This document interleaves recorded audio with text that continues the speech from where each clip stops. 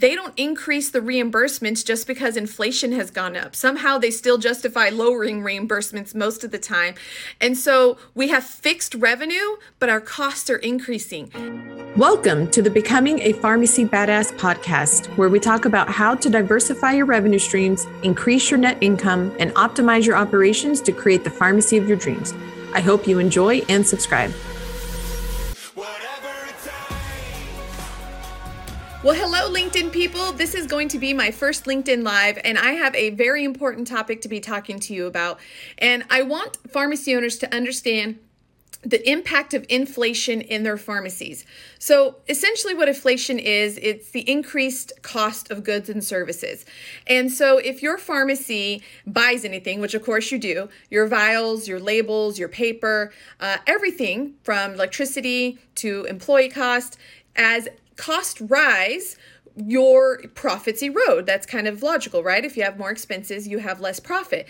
But I really want to put into hardcore, real, actual numbers for pharmacy owners of what the current inflation is doing to your pharmacy profits. And I'm going to tell you, it's a shocker. You are losing right now, about half of your profits are being eroded by higher inflation. So I'm going to walk you through the numbers here and just stick with me for a little bit because I think this is really critical for pharmacy owners. And when I actually did the math, I had a scary moment of realization, and I think you might too. So I just think this is really critical. So a typical pharmacy has about 22% gross margin. Yes, there's many pharmacies that are more profitable than that, and there's many pharmacies that are less profitable than that. But I look at a lot of pharmacy owners' financials, and I would say the typical pharmacy runs at a profit margin of 22%.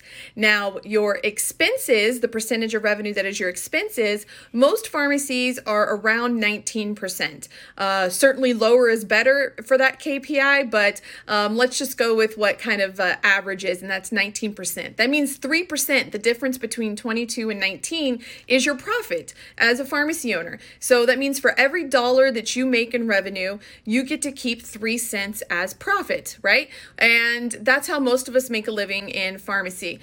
Yes, some of us are able to get the gross margin higher. Some of us are able to operate at lower expenses, but that is the run rate for an average pharmacy. So let's factor in inflation now. So if your costs are increasing by about 8%, we know some things have increased actually much more than 8%. Some things are less than 8%, but all of the news and economic people say that inflation has been going at around 8%. So all of a sudden your 19% expense ratio gets increased to 20.5, and that's just because of the increase of 8%. And so now what you're looking at is, instead of a profit percentage of 3%, you have a profit percentage much less than that, which is 1.5%. Half of it, half of your profit is gone due to the increased cost of your pharmacy.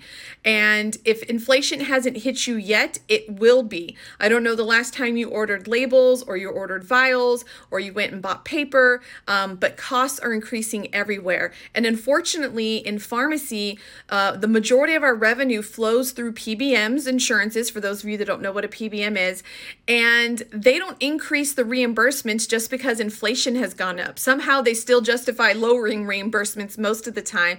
And so we have fixed revenue, but our costs are increasing. And that means our profits are getting squeezed even more.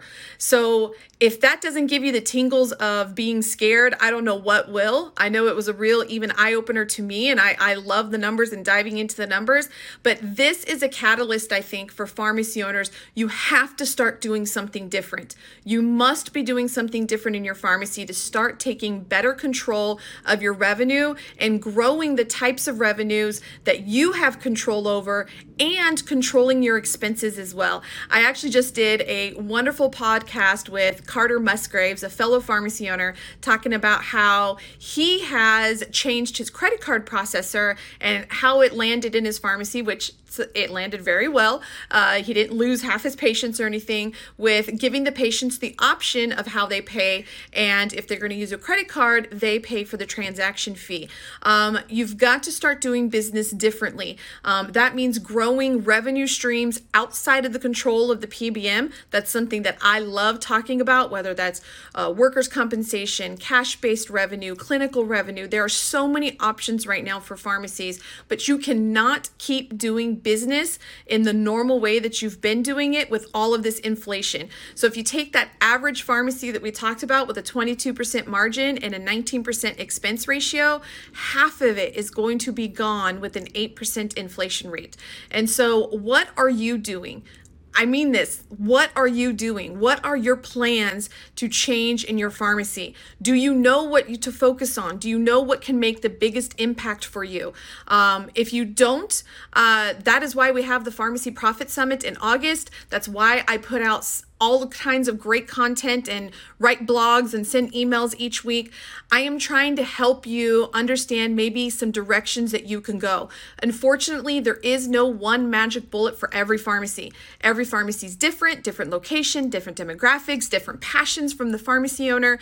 And so there's not just one program, but I will tell you, and I firmly believe that there is a strategy out there that is the perfect fit for you. We just need to find it and get it implemented for you. So if you need help, feel free to reach out to me. I highly encourage you to purchase a ticket to the Pharmacy Profit Summit. It's coming up in just a little over 2 months. We are going to be diving into, there's a total of 2 days plus an extra bonus day that's focusing on just functional and clinical medicine.